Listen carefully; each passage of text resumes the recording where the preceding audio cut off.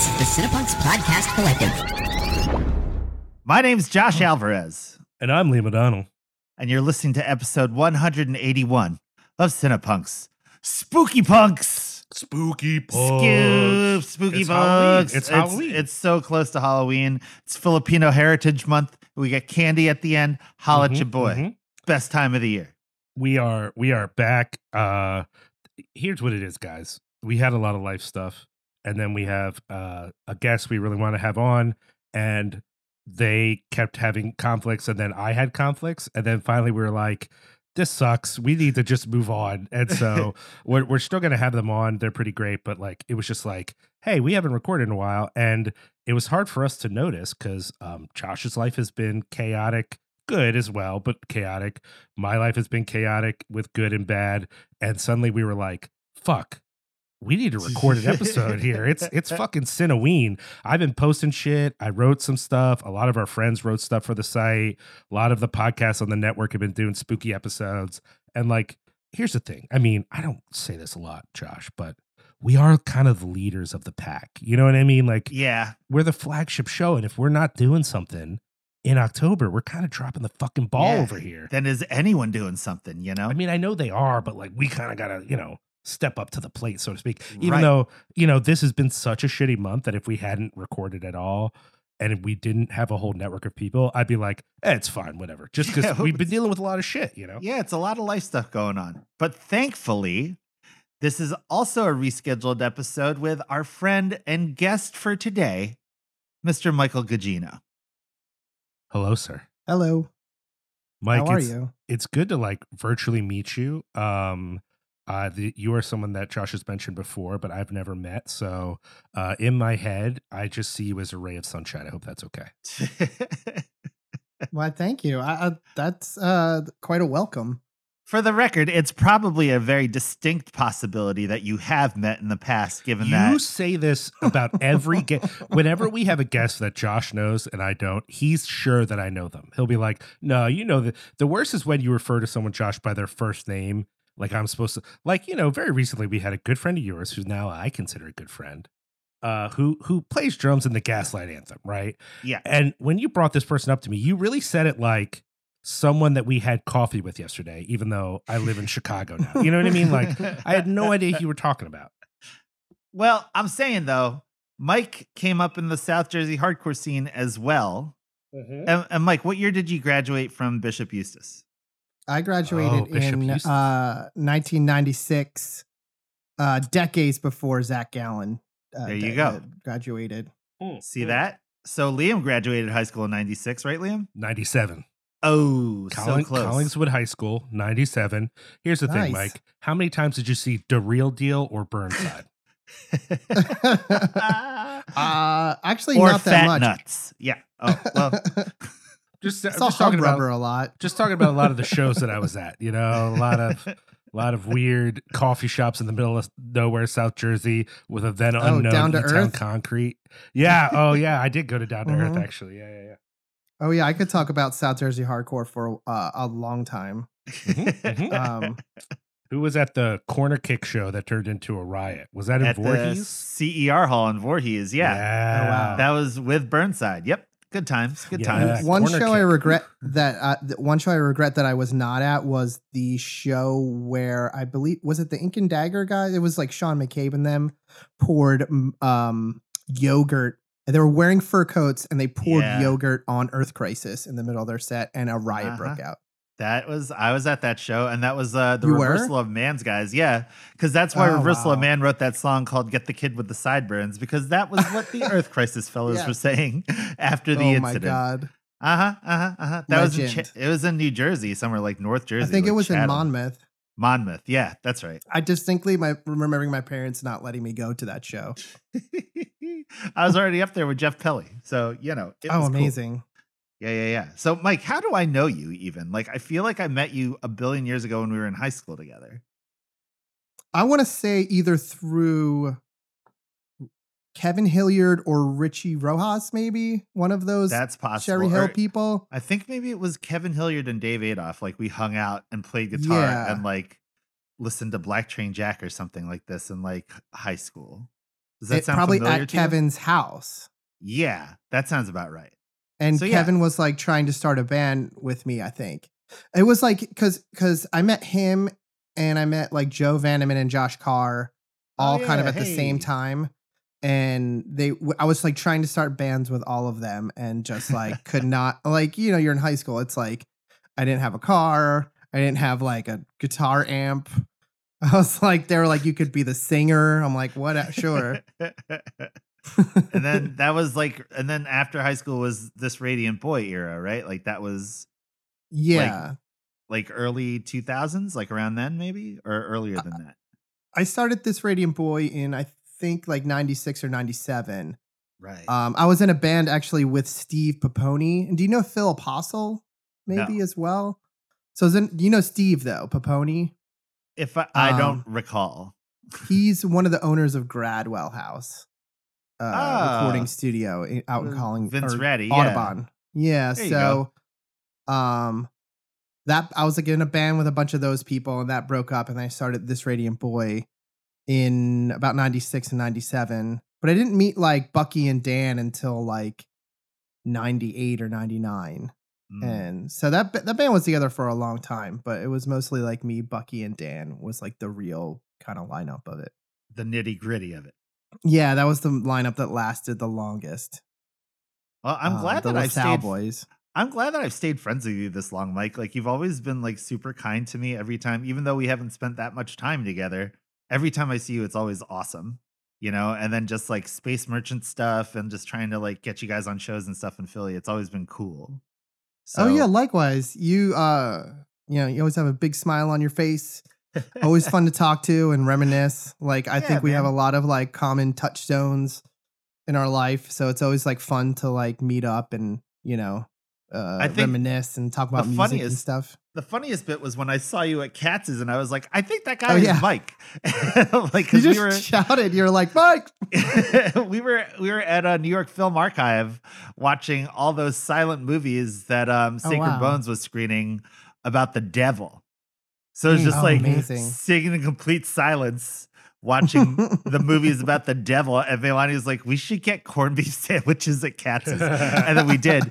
And out of nowhere, Mike Guggino's there with a child. I was like, wow. Oh, yeah. I like don't hang out anymore. I'm like, no fun. I have like 2 kids now, so I never like go out or do anything. Are you telling me Sacred Bones did that screening but didn't plan any music for it? No. Yeah, that is odd. They presented it and then it was just quiet, and it was like in the winter, so everyone was like sniffling and all this. It was dope though. I mean, it was super fun, but that feels like a missed opportunity to me. There's got to be somebody that's weird on that. That's a deep roster of weirdos that at least someone could have made some weird music for that. I just feel like that could be cool. Am I crazy? I just feel like that would be cool to have some sort of like, I don't know, noise core soundtrack or some shit. Yeah, not the case. Somebody from Bushwick with like a pump organ or something. I like that a lot, actually. Bunch of circuit boards. I get it. But yeah, not what happened, turns out. Well, we didn't just have Mike on for you to confess your love to him, though I am glad that is part of it. But what is our subject today? What are we talking about? Yeah, Mike, what are we talking about, sir?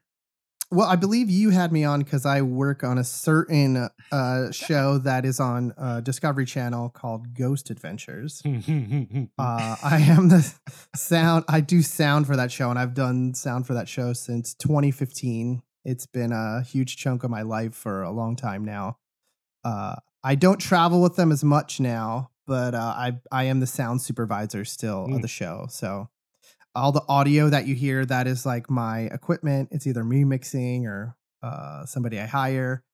But yeah, I've worked on that show for a very long time, and I've had lots of ghost adventures. That sounds very spooky. I am so excited right now. You have no idea. How did that? I mean, I don't even remember how it came up that you're like, yeah, I'm the sound guy for Ghost Adventures. Yeah. Well, do you want me to tell you how I got on the show? Like that story is actually kind of funny. We're going to save it for we'll save that for the meat of the episode. Oh, but we are going to be we're talking still about in the bread part. I know exactly. And me and Josh watched what is an episode, but it was a special episode that was basically in the version we watched, it was like, I think it was normally a 2-hour episode, but they had cut out the commercials in what we watched. So it was like, how long was it, Josh? Like an hour? It was 20? an hour and 34 or something like that. Yeah. And so, the Angel Island one, or it's called Devil Island. Yeah, they call it Devil Island for the episode. And I don't know about you, Josh, but this was actually my first exposure to Ghost Adventures, which I feel like is really throwing us into the deep end on what is an established format, an established vibe. Like it feels like a whole culture of what they do on that show. And so like we're gonna need some discussion time with you, Mike, to understand Ghost Adventures, and also just to hear about how spooky it is. I just want to hear. I have so many questions. I'm sure. Many questions. So I can definitely unpack. It's a show that's been on since 2000. I want to say 7 or 8. So this is the seasons are weirdly numbered, but there's been 20 something seasons. I think we're in season 26 or something. Like depends on what country you're in as to what season it is, but there's been over 20 seasons. Getting renewed. It's like always like very highly rated, like the top rated shows on the network. The fans are incredibly loyal. Like it really runs the gamut. Like I read the Reddit boards all the time. So the fans are either all in, love it, we love, like, worship Zach, he's so hot, to we hate this, it's not what it used to be, but we're still like hate watching it, hoping that it will be good again. Oh man, I love that. So good. So good. Before we jump into all of that conversation, we do want to thank a few people. Of course, we're going to thank our friends over at Lehigh Valley Apparel Creations. We love Chris Reject on this podcast. And we also love the people who, though we love him, suffer under his tutelage as his employees. Lehigh Valley Apparel Creations does professional work, but are easy to talk to, fun to work with, just have that personable punk rock feel while giving you printing that you swear was done by super talented robots somewhere or something. I don't know. Some shit like that.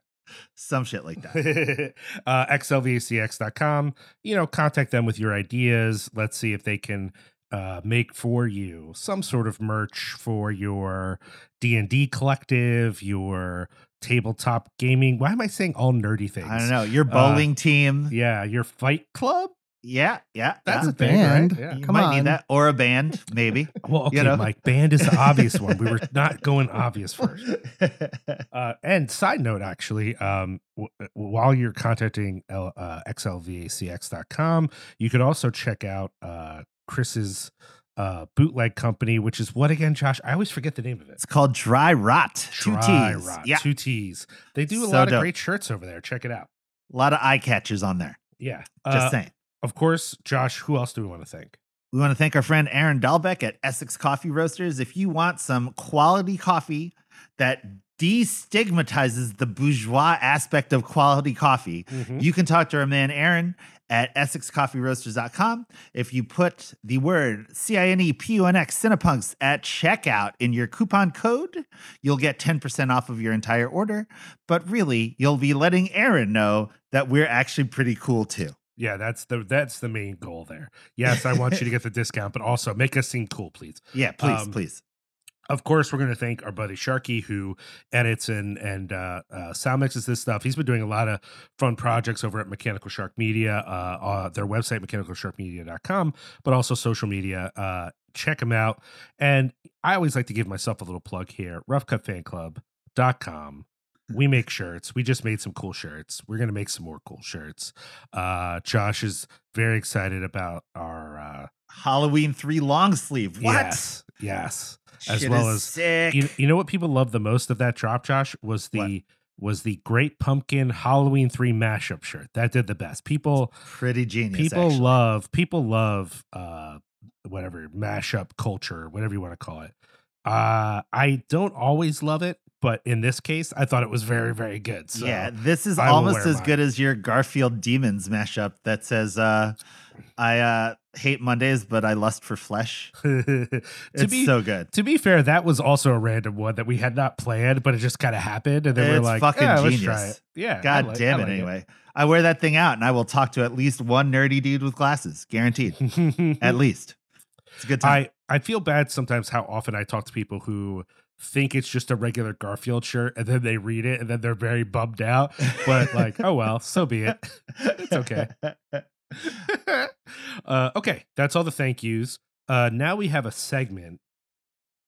Oh, fuck. Mike, you've listened to the show, right? You said you've had a couple smatterings of episodes here and there. Do you know the segment that happens right now? Yeah, what do we do right now? There's like a thing. We've done it 180 times. It's called something. It's got a good name. I know that. It's called Whack It On Track. Yeah. I feel so bad for Sharky trying to make this I not know. sound like a nightmare. I know. It's true. One time before we were on this mic, we were on a recorder and Josh yelled so loud in the mic that it like shut down the whole recording and I had to start over. There was a time, Mike, where I used to celebrate Matthew McConaughey where I wasn't able to say his name without screaming it. And I believe that was how I shut down a microphone with the force of my vocal love. You know what I'm saying? So Mike, you do have a powerful voice. It's true. It's one of the things that people comment on. But you have the choice to either go first, middle, or last in our segment known as Whacking on Track. How do you choose? So I can choose of the three positions. Maybe I'll go in the middle. All right. Okay. Sounds good. Okay. Would you like me to go first, Josh? If you'd like, Liam. I mean, you can go first, buddy. I'm all for it. You tell me. Here we go. Joey's been busy, y'all. Joey's been mad busy is the thing. It is now currently the Philadelphia Film Festival. Are you guys aware of this? I am. So I was not. In the last 3 days, I've sat through 10 movies. And maybe I don't like movies anymore, is the thing. One of the first movies that I saw was a movie called, it's a documentary by HBO Films about a high school in Mount Airy, like right around the way. And it was called Stand Up and Shout. Hold on, let me get the full name, because the full name is it's like a Stand Up and Shout Songs from a Philly High School. And this movie it's an hour-long documentary. Basically what happened was a bunch of kids in this Mount Airy high school, like they had a teacher that's like, they wanted to do a project where they all write original songs and then record them like in a studio to this, like the standards by which like music is recorded and such. So it was pretty cool. You know, it was a bunch of like young kids, like just kind of feeling their way and making songs that they sound good in and like that they can feel proud about, that they've written themselves. But the thing is, gentlemen, this movie was produced by Mr. John Legend, who, if you think you're prepared to walk into a theater and see John Legend just standing there, I can tell you right now, you're not ready. That's a handsome man right there, man. And I walked in, I had no idea what was going on. I just got out of work. So of course, your boy is a little stressed. But then I was like, oh, hey, it's John Legend. He's just standing there being John Legend and stuff. And there was like all these people dressed up. But the cool thing about the screening was all the high school students that were in the movie came to the screening and were dressed like it was a prom. And it made for a rollicking good time. Did I use the word rollicking? Yes, I did, and I used it correctly, because that's what it was. Everybody was cheering. People were cheering when they saw themselves on the screen, and it just made everybody feel like, wow, this is like an inclusive celebratory thing, and John Legend is here. Super awesome. And then I followed that movie up with a movie called Dream Scenario. Do you guys know about this movie? No. The name sounds familiar, but I don't think I know what it is. Oh, it's the new Nicolas Cage movie. Oh, yes, I do know what this is. Oh, yeah. Oh, my sweet baby Jesus. That was a weird one. Just saying. Basically, Nicolas Cage plays a professor at a college. He's trying to get a book published and all that. And suddenly everybody just starts dreaming about him. Not like my normal dreaming about Nicolas Cage, like dreaming about Nicolas Cage as a professor who has like the bozo, like balding, like male pattern baldness, John. You know what I mean? And it's funny because like in the initial part of the movie, he's just walking through people's dreams. they're having these dreams that are like, floating in the air and like, just all these like phantasmagorical things. And then here comes Nicolas Cage just raking leaves and just walking through, not saying anything. It's so funny. It's such a weird movie, but it's super, super good. Well, maybe not super, super good, just one super. But is it horror or comedy? It bills itself as a comedy, but it is the most uncomfortable thing that might as well have been a horror. So, I was kind of into it. It was really, really fun. But yeah. Oh, so far of the movies that I've seen at Film Fest, one of my favorites was a movie called Late Night with the Devil. Are you guys aware of this movie? No. So this is a movie that it stars that one weird goth guy that's in all like the talking head movies. You know the one. He's got, his name is David Dasmalchian. Oh yes, I totally know what you're talking about. Yeah. He plays a talk show on this 1970s like Johnny Carson kind of show called The Night Owls, and they're basically like floundering. Like he has a loss, he loses his wife, and like the ratings are going down, and Johnny Carson's just killing him. So then they're like having this last ditch effort where they try to like contact a spirit on like live television, and then things go awry. And the way that we heard about this movie is that Scully was like, dude, I saw it at Fantastic Fest and it killed. You guys got to make special like attention to get there. And so we did. And lo and behold, that shit was really a good time, and it was really fucked up and super fun. I love that. So yeah, but yeah, Sounds good. It's super great. Like it's all told through the perspective of the studio cameras. And there's like a skeptic in there, and then I also saw the new Alexander Payne movie, The Holdovers, starring Paul Giamatti. Are you guys fans of Alexander Payne? Somewhat. I'm kind of skeptical, actually. Really? Mm-hmm. I'm pretty much a fan. You know what I mean? Like, I didn't like the movie where what's her name was pretending to be Hawaiian. That was not a good one. Yeah. Yeah, that's was that him? Emma Stone? Yeah. Mm-hmm. Hey. Yeah, okay, well, maybe not so much that one, but Holdovers, Sideways, good times, you know what I'm saying? Like Paul Giamatti, big fan. Sure. This movie delivers on all the things that I think make Paul Giamatti a compelling performer, that like it's heartfelt, but it's still cantankerous. It reminded me of his portrayal of Harvey Pekar in American Splendor. Like he's a grumpy teacher that he's in a boarding school, and what happens is like some of the kids don't like get in touch with their parents, so they have to stay in the school for 2 weeks during the winter break. And Paul Giamatti is the unwilling guardian, and it's pretty compelling. I found it to be very emotional and very resonant, and it deals with the themes of belonging and of purpose, and it's super well. I thought it was very well written. And then I also saw another movie called I Used to Be Funny, starring Rachel Sennott, who was the star of Shiva Baby and who was also in Bodies, Bodies, Bodies. And sure. Movie, Yeah. This movie was funny, but there's a lot of like themes in it that are very uncomfortable. But overall, I definitely thought it was a very compelling movie and would advise it for people. Content warning, there's rape stuff to the story, which if that's a trigger for you, then, just know going in that that's part of the story. They don't show anything explicit, thankfully, but it's fucked up and brutal. But overall, it's a very interesting just love letter to survival. Yeah, to survival and to reclamation of who you are before trauma and stuff like this. It's pretty good movie, and I think that she's an awesome actor, that Rachel Sennott. She's really good. Yeah. So you loved Shiva Baby, didn't you? Love Shiva Baby. Yeah. I also mostly like Bodies, Bodies, Bodies. Yeah, I enjoyed it very much. I thought that was good. I bought a t-shirt. It's cool.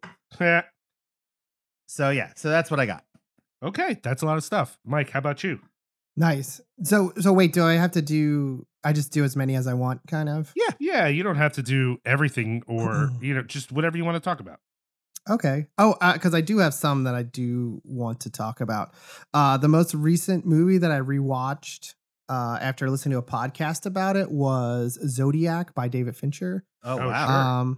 And it's a perfect movie. There's not much really I can say about it. Like I remember I'd seen it years ago and liked it, but I haven't like really like dug into it. And I took some time to like really watch it carefully. And I realized like what makes it so good is it's a movie that's sort of billed as a thriller, but really it's like a procedural, like All the President's Men.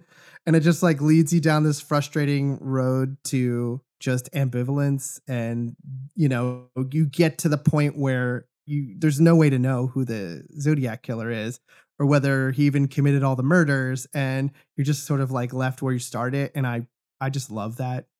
Like the sense of unsatisfaction at the end of that movie. And plus Robert Downey Jr. is so wonderful in that movie. I've actually never seen that movie. I love it. You have it's to so see it. good. Yeah. Yeah. It's a perfect movie. If I had to like name perfect movies, it's like Fincher at his best. It's like the 100 take David Fincher, where he is like making these incredible actors just like do take after take and then just like getting it right after a while. And it's just like, it's all on the screen. It looks amazing. It's, a period piece set in like 60s and 70s San Francisco. And I just like love it that it's just like it's like a character study, but it's just about this like incredible story that just like leaves you totally confused at the end of it. So I recently watched that. I recently do want to give a shout out to Fast X. I finally got to sit down and watch that. Big fan. I'm a huge so like the Fast series is like my Marvel universe. It's simple, they're superheroes, but they're not. It's just all about how they can get a car anywhere. Jason Momoa plays the villain in this, and he gets it. He just chews up the scenery in every scene. So there's good. Just like have you gender seen it? fluid aqua. Do I have so a good. Fast and the Furious tattoo, Mike? Yes, You I do, sir. Oh, Yeah. incredible. I have the word friends and it's crossed out, and underneath it, I have the word family. I love that. Family. That's right. And you can join my fan club, the Sons of Vin and the Daughters of Diesel. Go on, Mike. Sorry. I will join it. So there's a scene in this movie which sort of takes the cake, which is Jason Momoa is the villain. And, it's one of these sort of like interstitial scenes where he's like, on the phone setting up some sort of like a terrible thing to happen. But he's having margaritas with two corpses. And their eyes are taped and everything. They're taped open. They have drinks as well. And he's drinking like a blue margarita or something. And he's just like joking with them and being hilarious. And to me, was like, because I've always watched these movies where I'm like ready for it, like not to enjoy them, where I'm just like, okay, they finally did it. This finally sucks, but it like never does. Yeah, no, I'm right there with you, man. All in the whole time. Dude, the best line in that movie is that you made one mistake. You let me keep my car. Come on. What? Who wrote that? Genius is who wrote that. So good. Man, you know what? Piggybacking on that, I did just watch Furious 7. No. Yeah, Furious 7, where they're crashing out of the towers in Dubai. Yeah, in Dubai. Mm-hmm. Yeah. So that is Paul Walker's last movie. And I will be hard pressed if I don't cry every time I see the last scene of that movie. Because it's if so you haven't creepy. seen it, if you haven't seen it, it's like they're all sitting on the beach watching, the character, Paul Walker's character, Brian, play with his children with Jordana Brewster. And they're all like lamenting like he is dead, but he is not dead in the movie. He is just like quitting the gang to raise his family. But they're all there just like pouring out, like have a drink to Coronas Brian. For him. Yeah. And it's very confusing because he's dead in real life, but he's not dead in the movie. Dude, they used his brother to do the CG face bit at the end. Oh what? God. Ugh. Yeah, and then it's like they're playing. It's like some heartfelt whatever reggaeton song, and Vin's driving, and then he just Paul Walker pulls up next to Vin, and he gives him like that look, and I'm done. I'm dead. I'm like crying. Brutal. Yeah, I get it, man. I get it. So actually, the last movie I want to talk about, I've been watching a lot of Criterion, the Criterion. Oh, I'm sorry, app. I passed out. Were you guys still talking about the Fast and Furious movies? Yeah. Oh, I missed that part? Okay, Sorry. thank God. All right, good. Did you guys mention all the teenagers that Paul Walker dated? No? Okay, move on. Liam is not What a about fan all of the great franchise. white sharks that he dated? All I'm saying I was is, saying that guy did so much dangerous shit. Like he swam with great white sharks and like drove fast cars. It's like, I don't know, kind of not a surprise. Like he died young and untimely, but it's like, I don't know, still tragic. Still gets me. I don't know. He did date teenagers, so I guess I don't know. We're not going to get into that. We're just going to gloss over that right now. This is just a big thing with me and Josh because on one hand, I like the ones that I like, but I think I only like 3 or 4 of the 10 movies. So it's hard because I do like those movies, but Josh likes all the movies, and I just don't understand. I can't understand that. I do think it's funny that the word on the curb was that everybody hates each other by Fast X, which is why there are no scenes of Vin Diesel with everybody. Josh, I know you like like they're to just pretend not in the same room ever. I know you like to pretend that you idolize him, but real talk, I think you could put up with Vin Diesel for 5 minutes before you'd be done. I've watched his commercial for the shark toys 1,000 times. Yeah, that's right. I'll watch it again too. As soon as we're done recording, Liam, that's what I'm watching. Mike, that's what were you going to say? You were talking about Criterion, something a little more up my alley. Let's say that. You know? Yeah, I was like trying to bring it back here. Yeah, let's do that. Let's do that. To something more, more critical more artsy. thinking. But actually, the movie I'm going to talk about is not artsy at all. So they have a collection on there and of 70s car chase movies, which kind of segues perfectly. Dude, so good. And a bunch of them are pretty incredible. And I think my favorite is the original Gone in 60 Seconds. Do you know about this movie? Have you heard anything? I mean, I was just so the original Gone in 60 Seconds is. Hello?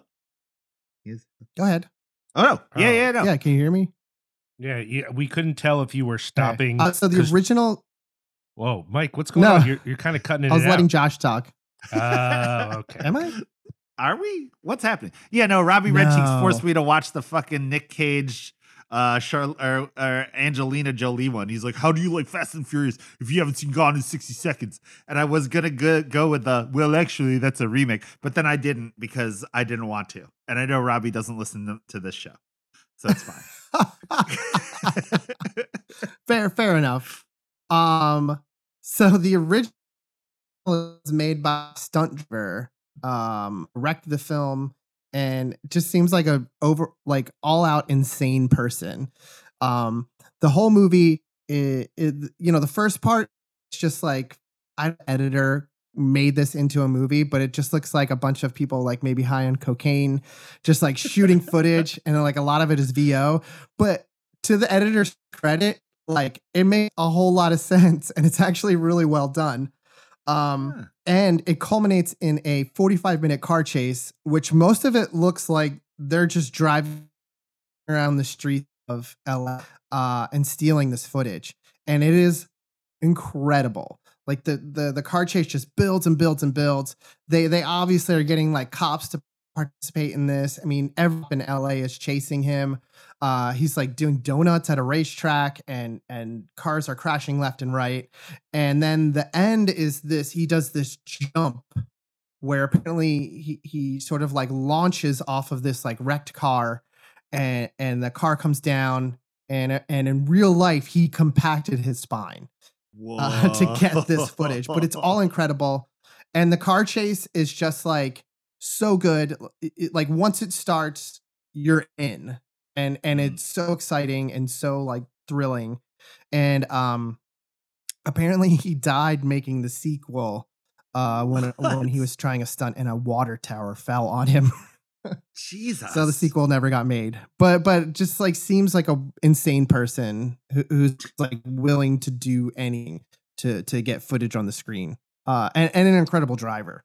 Respect. Crazy. That's pretty much. I'm talking about a lot of car movies, but no, I watched cars, that, and then I watched the first. I'm not even like a car guy, but I'll watch a car chase movie, and I watched Duel, the first Steven Spielberg TV movie. Yeah, that's great. Which is also excellent. But that's just what I've been watching. Okay, recently. Okay, dig it, man. But watch the original Gone in 60 Seconds if you get a chance.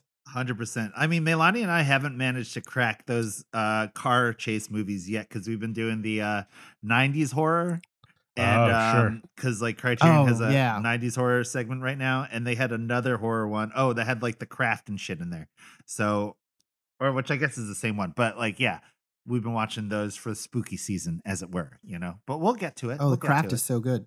Still slaps. Turns out, who knew? All right, my turn. It's been so long since we recorded. I don't remember all the stuff that like we could have talked about. I guess I went to like some shows and stuff, but I don't even remember now. And they're sort of blanked out by, there were a number of shows I had to miss because October got really hectic. So I do have to say a big shout out to our friend Jesse from Diabolic DVD, because when he couldn't show up for Cinema Wasteland, the horror expo in Ohio, he got us into his spot. Now, that does help him because he doesn't lose his spot because we took his spot.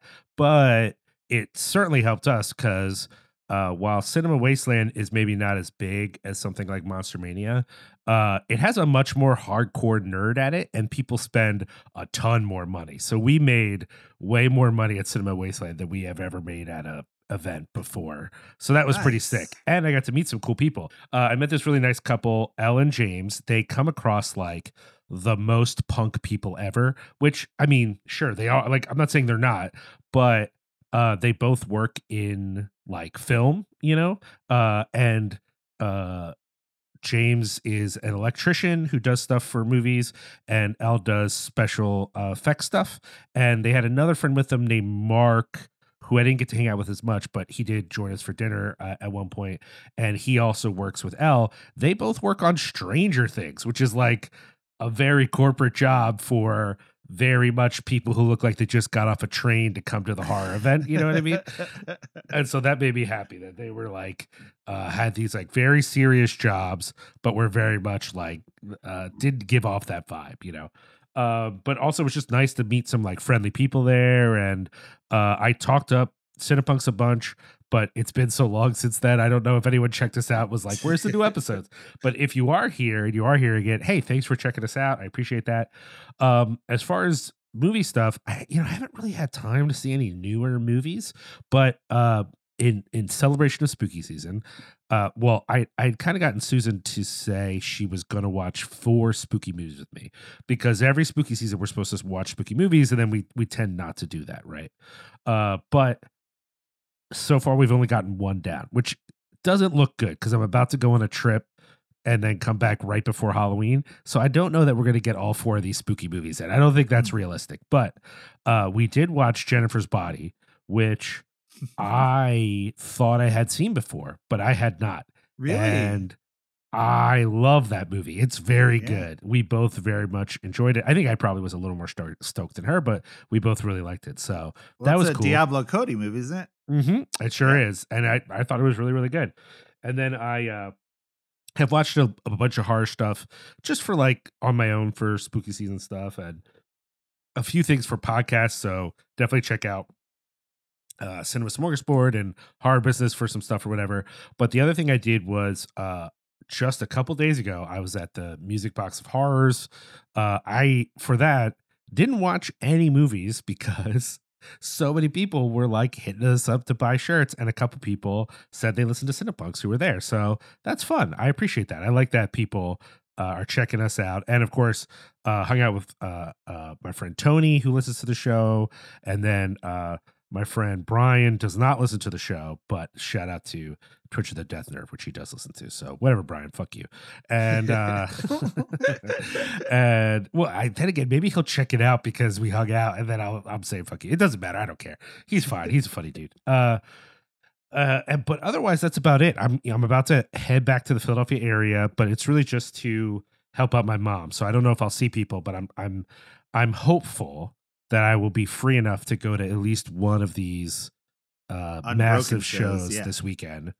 I don't know that I will, and even if I do, I don't know that I'll get in. But assuming I can go and assuming I can get in, I am very excited for that. But we'll see. It's, I'm definitely there to help my mom. So I can't be like, all right, Bob, peace out. I'm going to a show. Like that. It's won't unbroken. Really fly. You understand, Mom.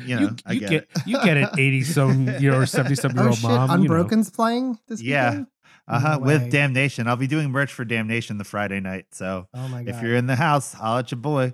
So it's going to be a time. I can't get down. Unbroken is one of my favorite hardcore bands. And I've never seen them. I've never seen them once. Me neither. I'm going to lose my barely ever mind. came out east. I will say, yep, I'm fully insured. We're going for it. Yeah. I would say this was worth it for me just to get Josh to finally listen to Blacklisted. So that was accomplished, and that made me feel good. Oh, wow. I don't think I've ever listened to Blacklisted. Sorry, Robbie. Yeah, I get it, man. Check it out. They're good. Dude, it's a good time. Just saying. Okay. All right, that's it. That's it for me. I'm good. That's all. That's all I got for now. Hopefully, more cool stuff will happen soon. Did either of you guys do any of the Exorcist 50-year anniversary screenings? No. Because this year is the 50th anniversary of the original. And my God, Melanie and I saw it in 4K. Like, we didn't get to see it in film or anything, but my goodness. Oh, nice. Still fucking brutal, man. It's still one of the most perfect movies ever made, in my opinion.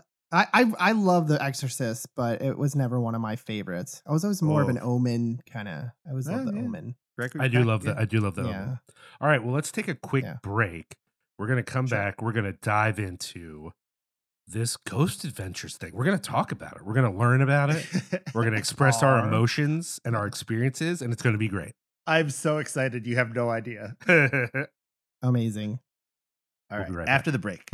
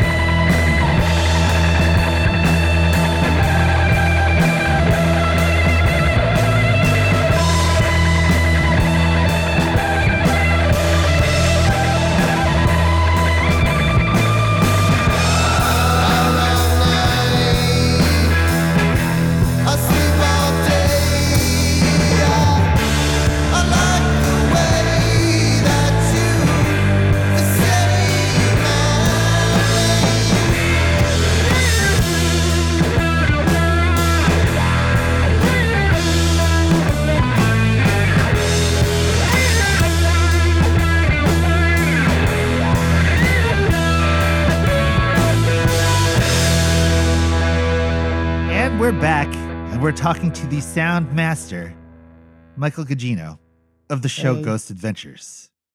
Oh, man.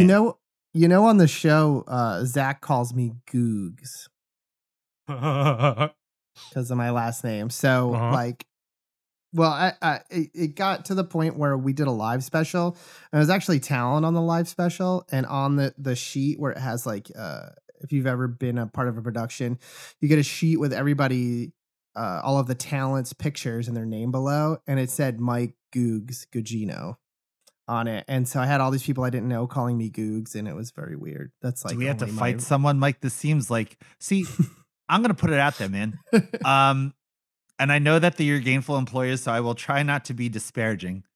But I did mention to you that I am of the opinion that all of the Ghost adventurers dress like adult Pennywise fans. There is like That's fair. There is like an all black uniform, and I think people maybe forget because so much of it is in night vision, and I never knew before that black shows up in green. Night vision would have different like shades. So like if you're watching the night vision, you're like, oh yeah, they at least have different shades of things on. But then they show up and everything is, they have this like all black, and it's like this weird. Yeah, I wear all black too on the show. It's like the uniform for everybody on set. Why is that a thing? I feel like, well, I know night vision, if you wear white, it's like blinding on the night vision. Yeah. Though I think it's just like I don't know, like a paranormal thing. A lot of paranormal investigators like to wear all black, I guess, so you blend in with the night or something. Also, but you normally like you wear all black on set usually too. Like I know a lot of people who do like live events, they'll wear all black, or if you're doing like a movie, a lot of people will wear all black just so you're not noticed. You just sort of like fade into the background. But as far as the cast, I think it's also maybe like there's like a hint of goth there, maybe. Whoa. Their stuff is very, it looks like cyber goth, you know, like they all look like very much like, you know, but also like tactical. It's like tactical cyber goth. Like I will say the last thing I want to mention on the wardrobe topic, Mike, I thought in the last episode, I saw a moment where Mr. Zach removes a fedora to reveal a baseball hat below that he's already wearing. What wizardry is this, sir? I don't know. He has this like sort of like floppy sun hat, like that he wears. Oh yes, and I guess that's he just what that was. had That was a sun hat. That wasn't a fedora. Yeah. So basically, he is like the executive producer, the director. He kind of like wears many hats, if you will. So like he you know, we'll be making sure a lot of times that he, you know, if he has like a bottle of water or a piece of paper in his pocket, we're always like, you know, take that out. We're shooting now. And I'm guessing he was in the car with I know the scene you're talking about, because I'm guessing he was in the car with the GoPros and just had his other hat on, and didn't realize it.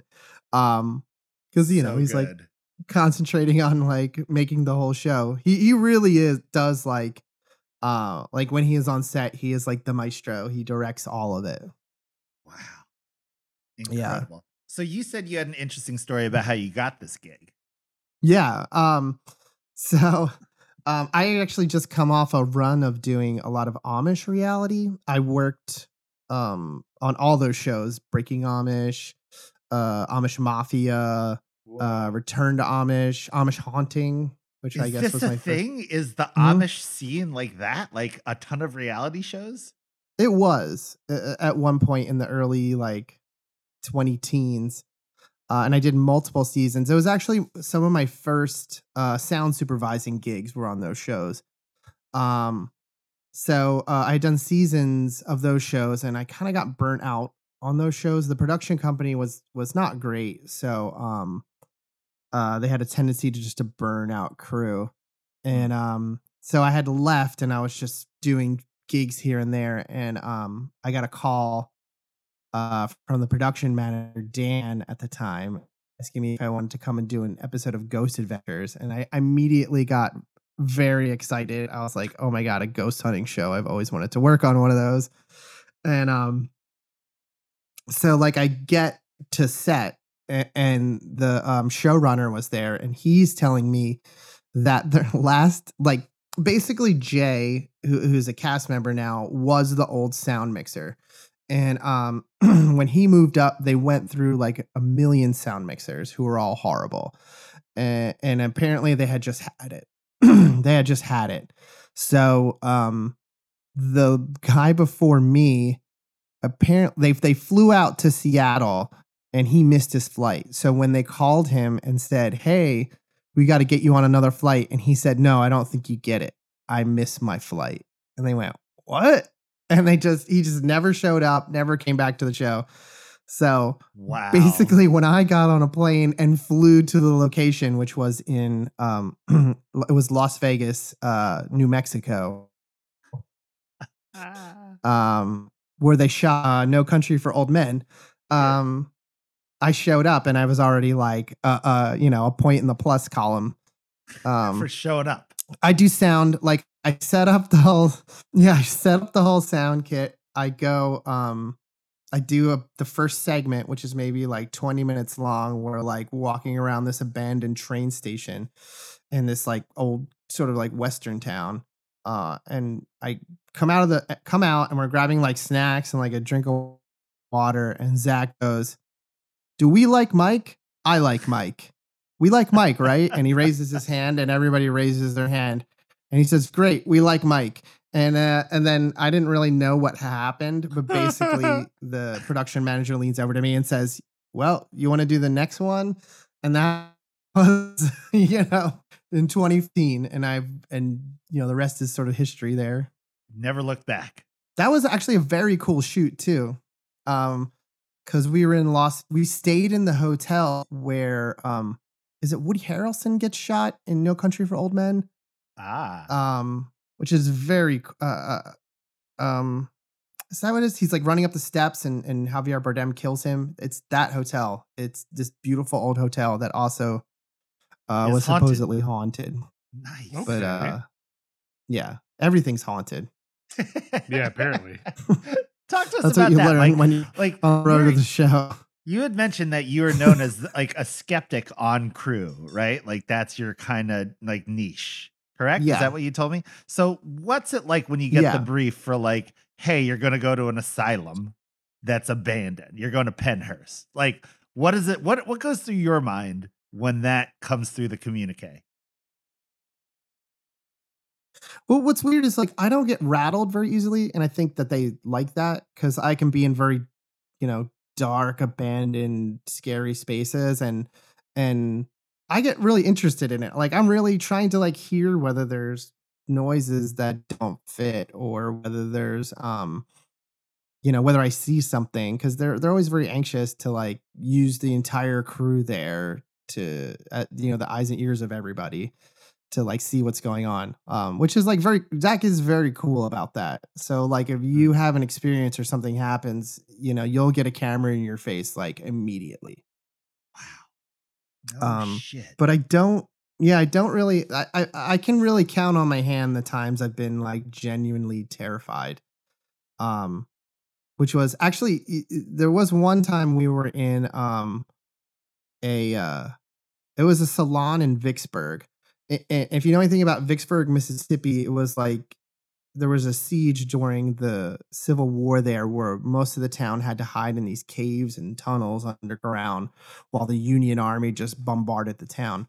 So we were going down there to look for ghosts, and it's just huge and cavernous and dank and dark. And we're underneath this salon, and we're with I guess it was like a medium, but she just kept screaming and saying that she saw a demon crawling on the walls, and she was describing it as like this like spider looking person with like a person's head on it, and that just like creeped me out. While I was down there. And I remember I had to go down there later that night after they did their investigation and clean up all the cable and stuff, because I used to stay for the investigations and like help them set up gear. And I remember going down there alone.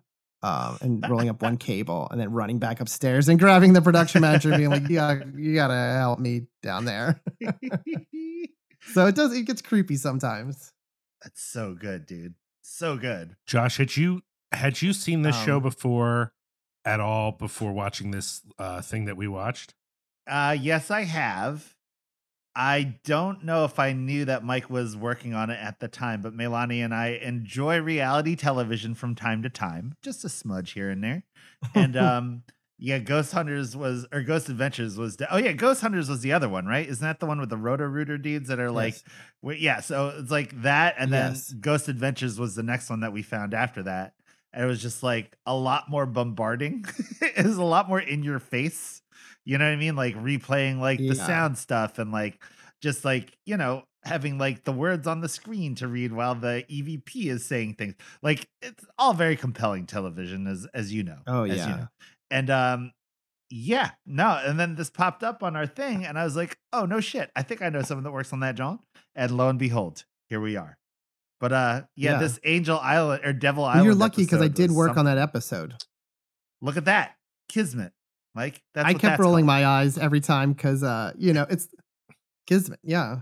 I kept rolling my eyes every time because I'm sitting there for all the interviews and literally everybody goes, it's called Angel Island, but it really should be called Devil Island. It was like such a TV thing, and I kept rolling my eyes. I'm like, oh my god, that's right. We are making TV after all here. So good though. But that island was scary. Okay, is there a script for the show, or is everything improvised? You know what I mean? Like I couldn't tell if there was any sort of like you say this or whatever, or if everyone's just kind of riffing off the top of their heads. No, it's mostly improvised. So like basically what happens is a researcher will research the whatever the location is, and then give the cast and Zach notes on everything. So what they'll do is they'll find all the interviews and give you a quick synopsis about each interview, and then they'll basically Zach shows up on set and reads it for the first time there. They all really like to have this sort of like not knowing anything about what is there, so they can be really fresh going in, because you know they like all their feelings to be about it for the first time and sort of not to be polluted by the stories about the place or anything like that. Wow. I found it really funny how as they were going through the thing on Devil Island or Angel Island, one of the places they just kept calling it the murder house. Yes. But not to each other. I get that. That's what I would do. If me and Josh are there, I'm calling it the murder house. But then when they're talking to the spirits, they're like, we'll meet you at the murder house. And I'm like, how the fuck is that ghost going to know what you mean by murder? You know, when they lived here, they didn't call it the murder. Hey, yeah, me? Oh, yeah, I'm living on the Angel Island over in the murder house. I mean, there hasn't been a murder yet, but that is what we call it. I don't know why.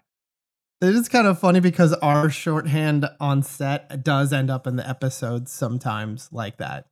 But I guess they just assume that the ghosts know. They know what they're talking. They know. It's just funny to hear them say it, you know. And that episode, Billy was getting really affected by that. The girl who was murdered, which is such a crazy story. We were the first building. What was it? We went to this like old Civil War hospital, and that was the one building that really creeped me out. Sure. That's the one with all the windows and shit in there, right? Yeah, they had to. All the windows were boarded out, and they had to like pry the door open for us to go in, and it was just like filthy in there.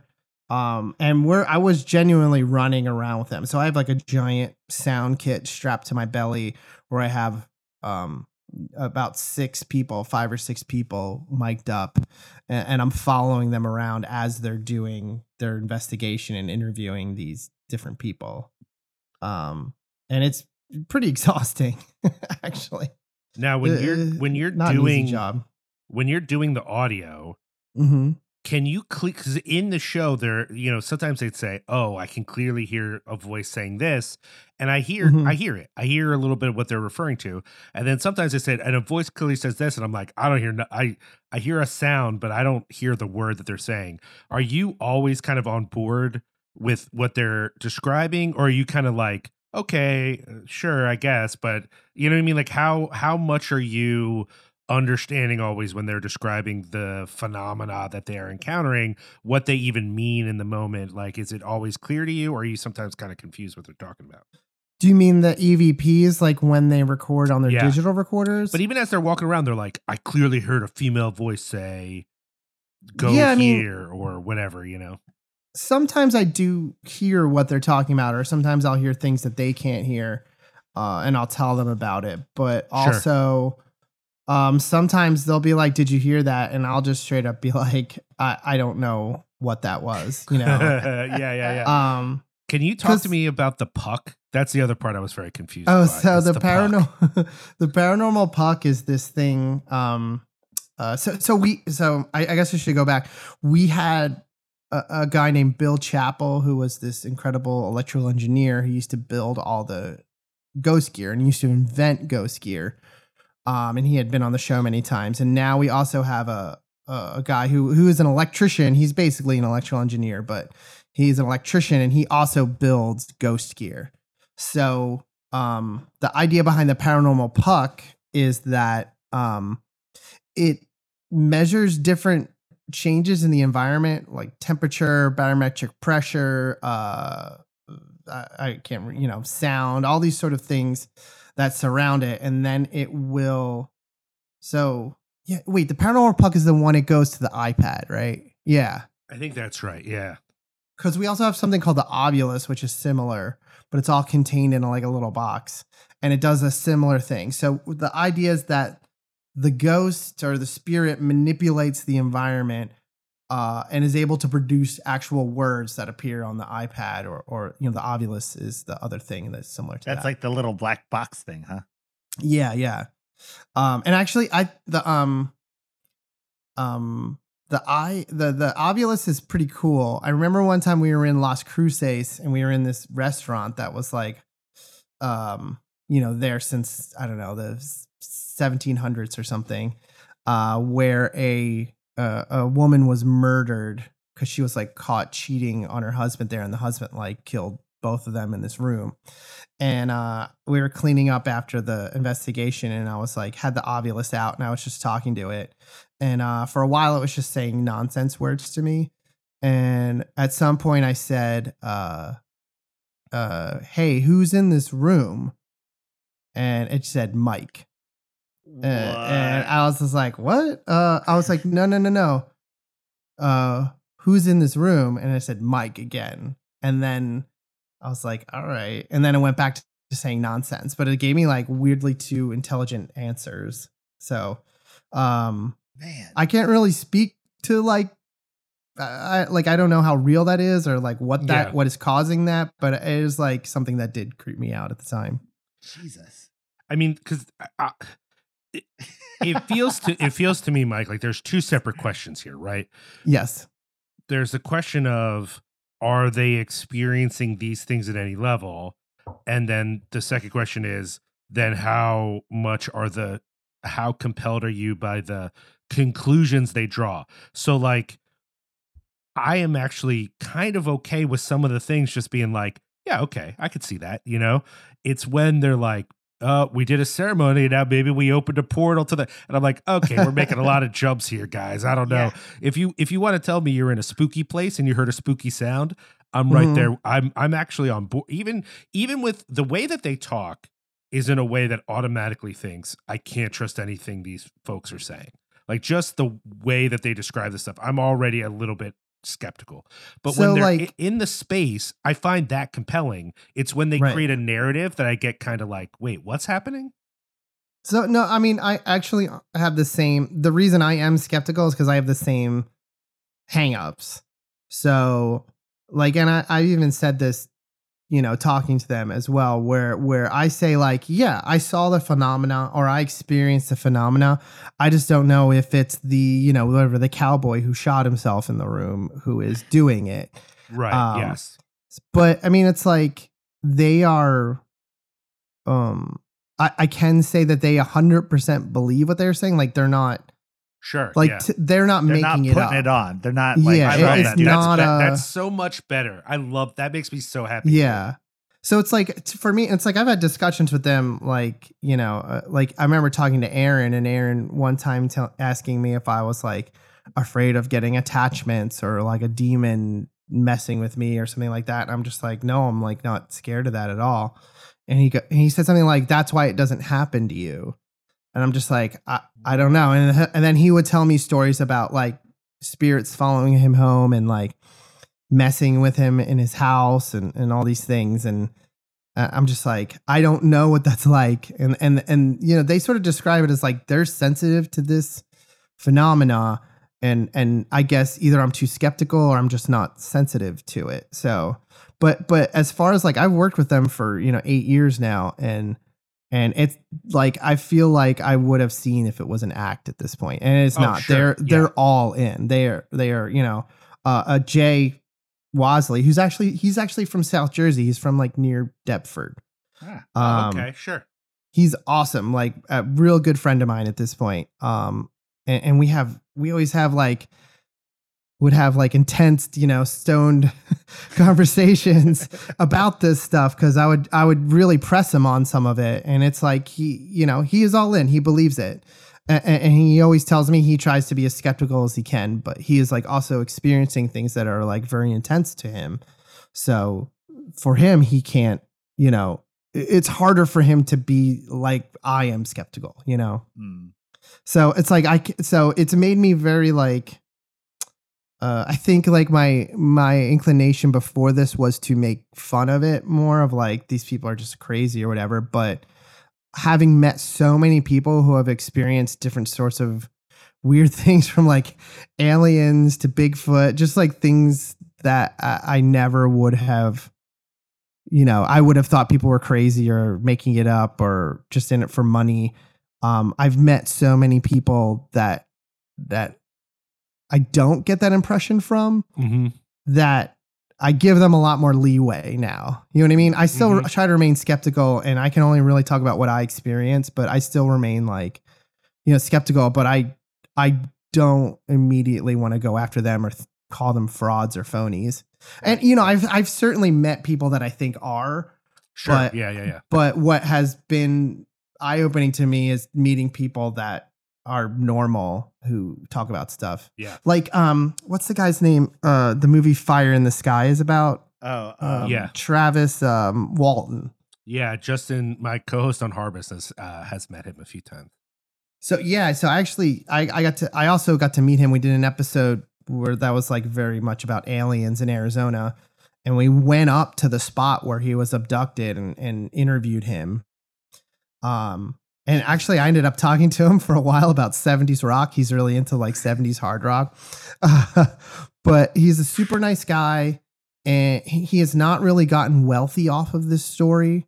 He's received like a little bit of money here and there when people want to like interview him, or like the movie like gave him a little bit of money from his rights, but the movie wasn't like a huge hit or anything. But the guy's just very unassuming, and he's just like absolutely convinced that this thing happened to him. And I'm not going to say I know what happened to him, but I certainly believe that he believes something happened to him, Yeah.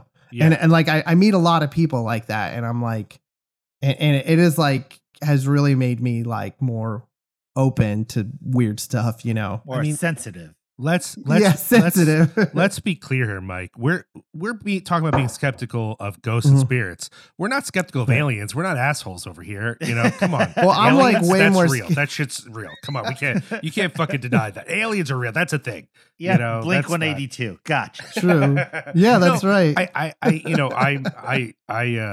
I agree with you when it comes to him, because it's when people are convinced that it's a scam, it's like, if it's a scam, it's a pretty unsuccessful one. Like, what exactly is he getting out of this, other than the trauma of having to tell people again and again what happened to him that really makes him feel bad. It's not like he loves talking about this shit, you know? So I don't know. I definitely think when it comes to any of these things, it's very possible that something happened to whatever.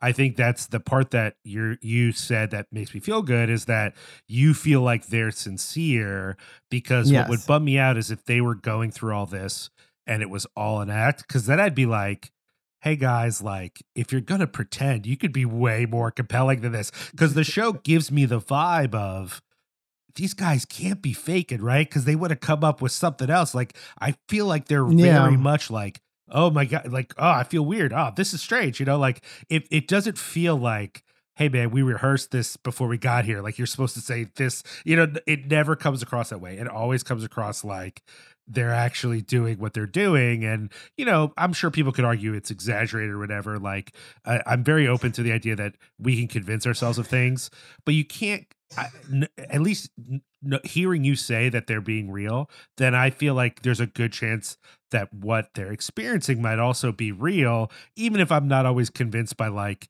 it's the spirit of chaos or whatever it was. Oh, it's the spirit of Babylon on that episode. I'm like, well, I don't know about that, guys. Honestly, but it seems like you're pretty into Jay, it. though. Jay is like, he is just one of those guys who, and it's funny because like I'll talk about this stuff because, you know, I'm a huge like Led Zeppelin fan. So like talking about Aleister Crowley is really fun to me.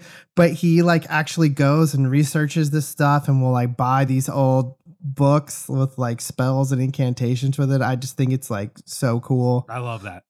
That's incredible. Yeah, Mike, talk to us about the falling can in this episode. Yeah.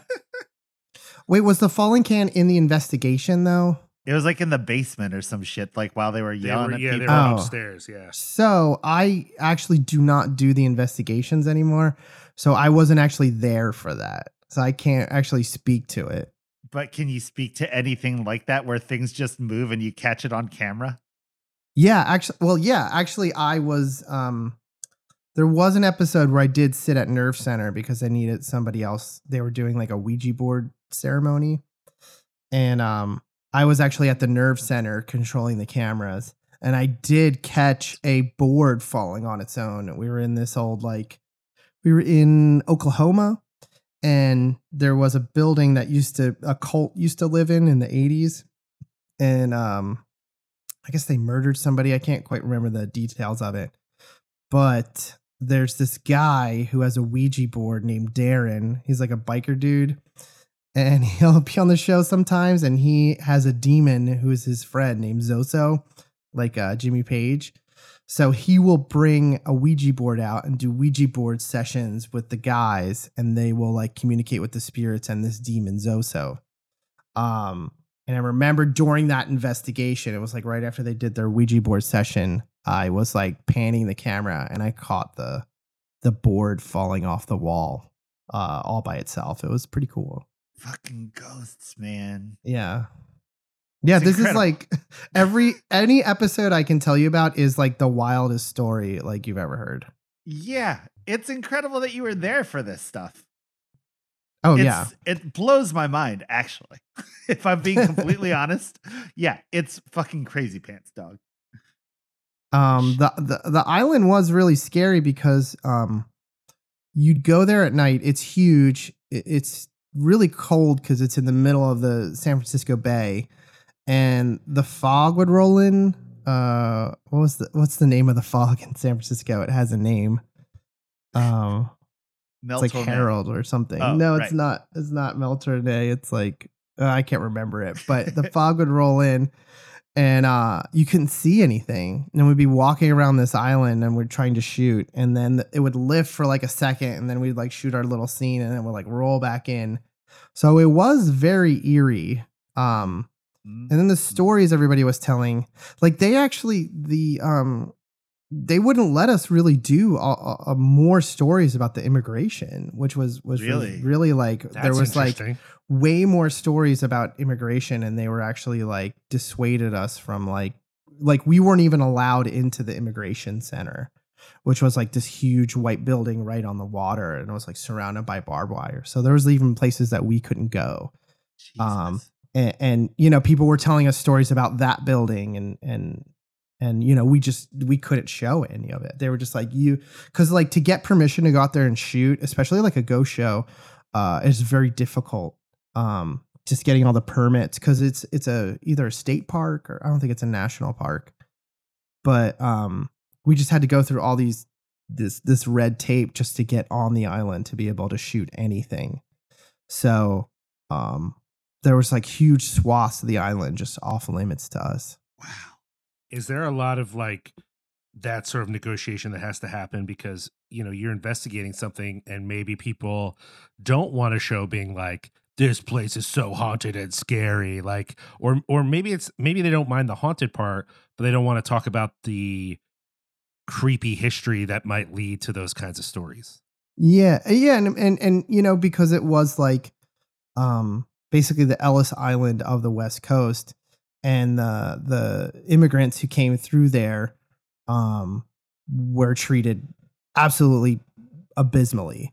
Right. And I think that they probably just didn't want us spending an hour talking about how horrible that was. And it's also like, it has a lot to do with too, is like at the end of the day, we're dealing with dead people, and there's a certain amount of respect and reverence that we do have to have when we're dealing with that subject matter. Right. So yeah, that makes sense. Yeah. So anytime somebody tells us like we can't do something, there was a shoot that did get shut down by the Catholic Church, which was out in Carmel, California. It's like this sort of like fancy little suburb near Monterey. And we're doing one of the oldest missions on the West Coast.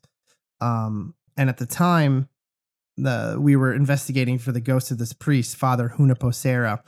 And the Catholic Church wanted to beatify him and make him a saint because he was, at the time, they were trying to like make this point that, the British weren't just the only people in the Americas, that like the Spanish were there and so on.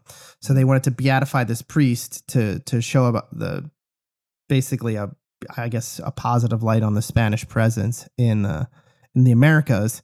So when we got there, we're immediately starting to tell stories about how he would like capture native children and like beat them until they would become Christian. And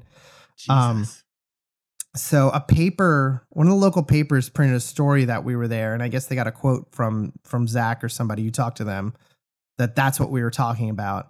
And the church pretty much came in immediately while we were about to shoot the investigation.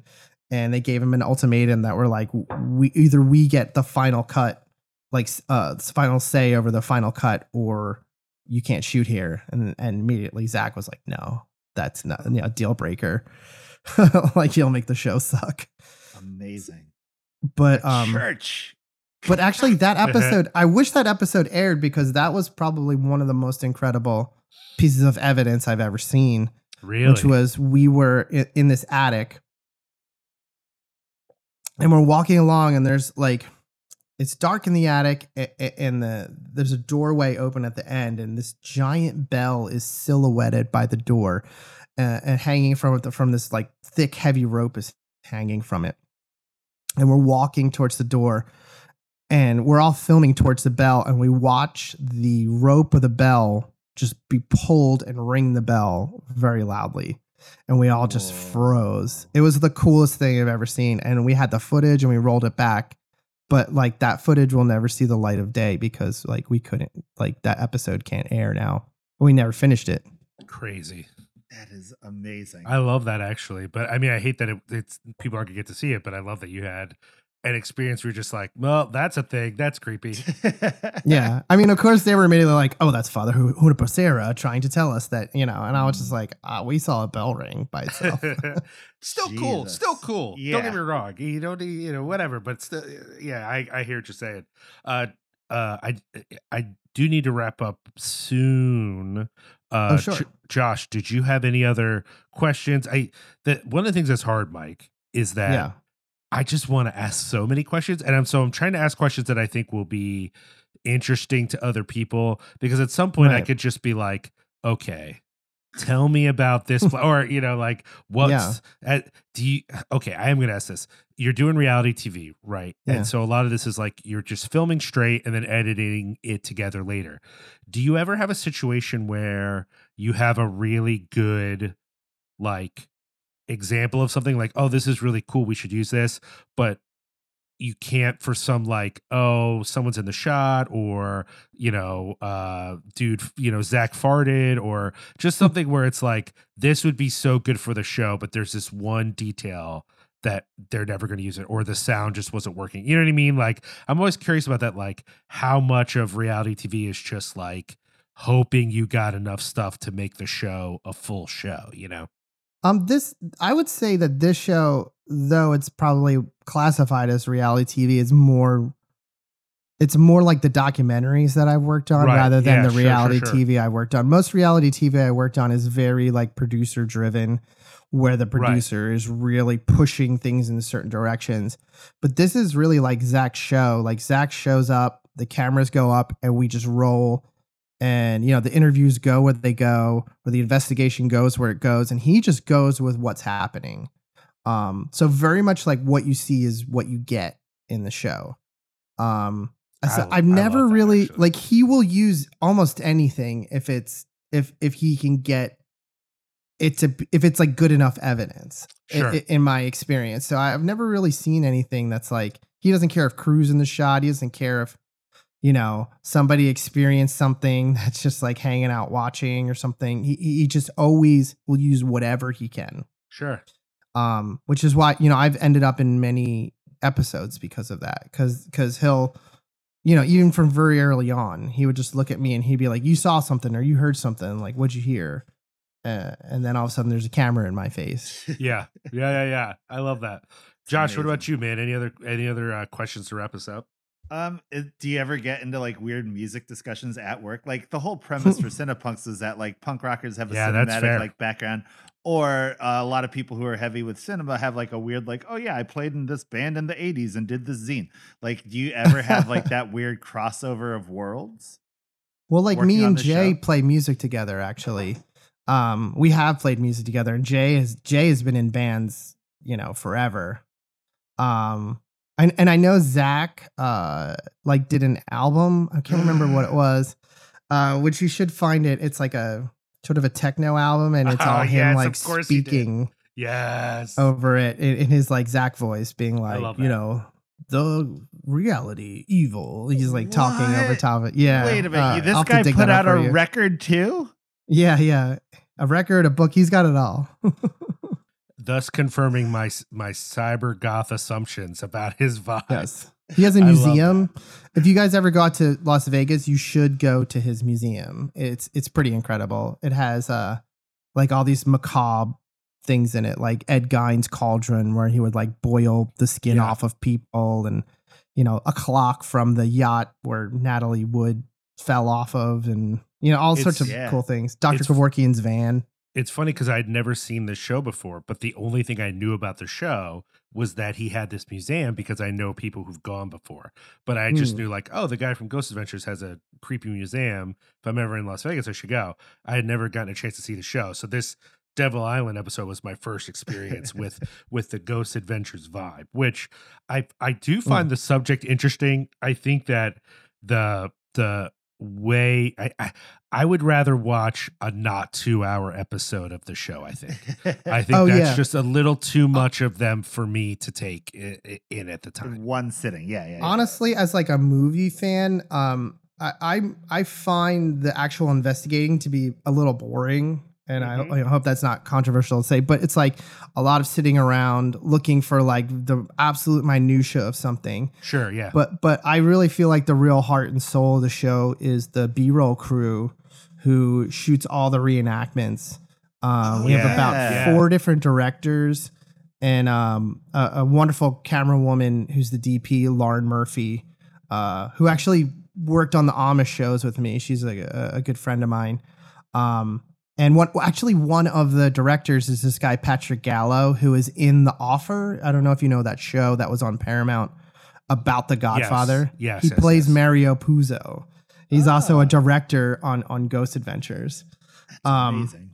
but they all are very cinematic in the way they approach stuff. I remember the first episode we worked on was like this abandoned asylum in Scotch Plains, Iowa.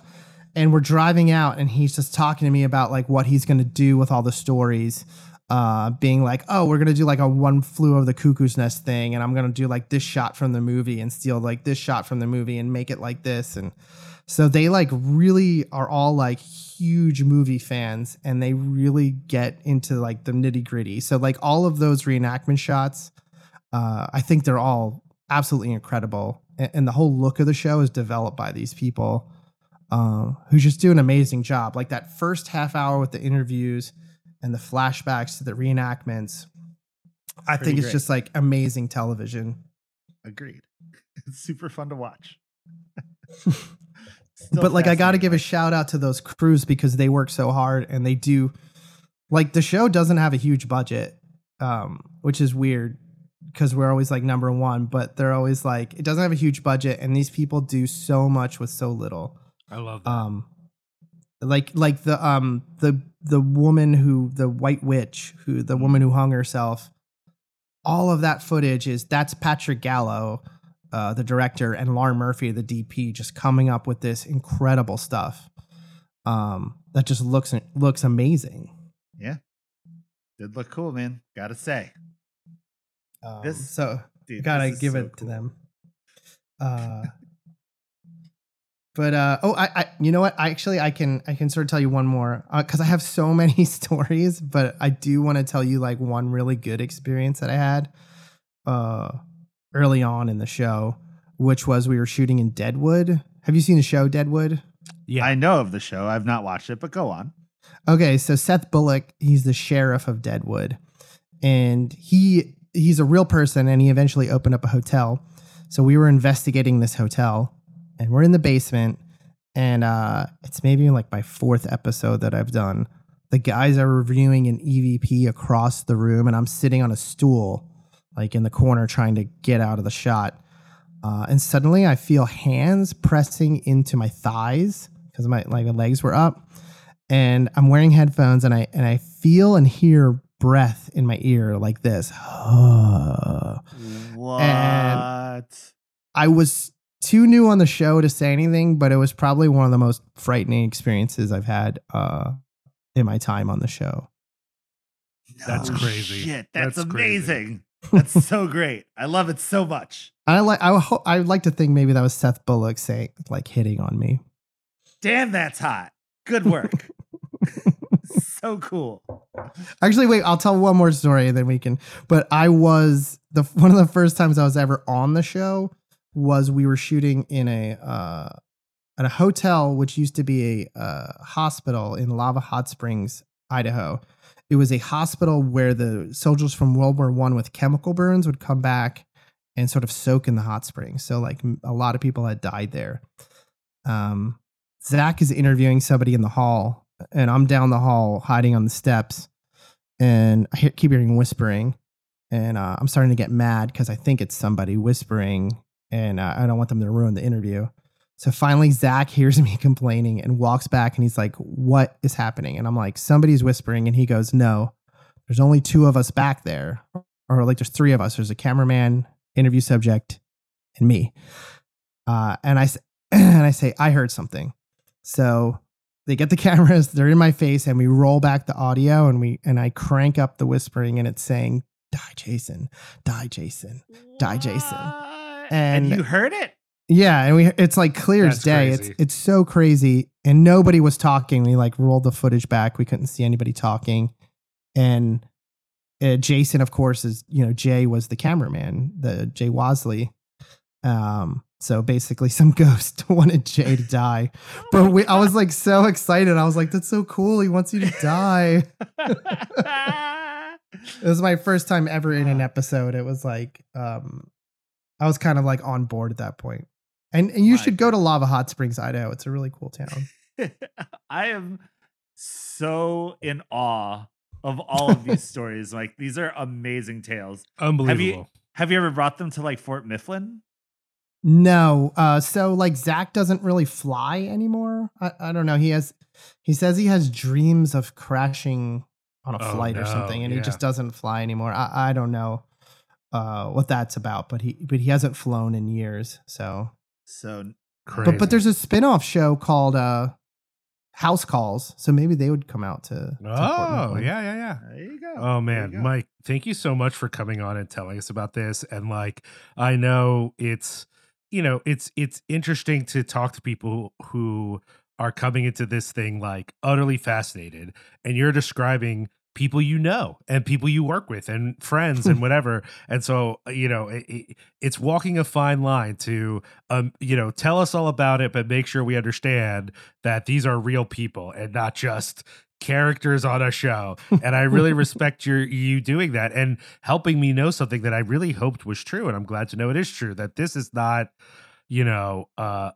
some sort of pantomime. This is like really where they are at. And that makes me very happy. Oh yeah. What you see is literally what you get. It's insane. And as like crazy as Zach can seem on camera, like I've worked on the show for 8 years. He's like actually incredibly loyal, and has always done good by me. So like I can say that, Mm-hmm. That's awesome. Well, I want to have you back sometime to talk about movies, but when you do that, we're definitely going to ask you more questions about Ghost Adventures. It's just what it's going to be, man. Every time you come on, we're going to ask you more Ghost Adventures questions. I'm just putting that out there. But we do hope that you come back on and like we get to breach topics like movies that really do twist your melon and like stuff that you're into, that doesn't have to do with your job. Oh yeah. But also Ghost Adventures. We're never going to let that go. Well, I mean, I've worked on other cool stuff too. You can talk about that. I mean, I want to know how wild all those Amish shows were. That sounds like some crazy shit. Oh man. It's so funny because me and the camera woman, or the DP of the show, we came, that was her first show ever, was working on the Amish shows. We were like trapped in Punxsutawney, Pennsylvania for 3 months together, and we became like really good friends. Wow. That's insane. Yeah, it's really weird. But I've like worked with like Jim Jarmusch and stuff. Oh, I love that. Oh, I love like, that. I have like other pedigree. And you worked with Michael Mann the other day. Yeah, that's great. Yeah, I did a shoot with Michael Mann, and then I got really sick. Well, obviously we don't need to promote Ghost Adventures because it's huge. No. But is there anything else you want to direct people's attention towards before we wrap up here?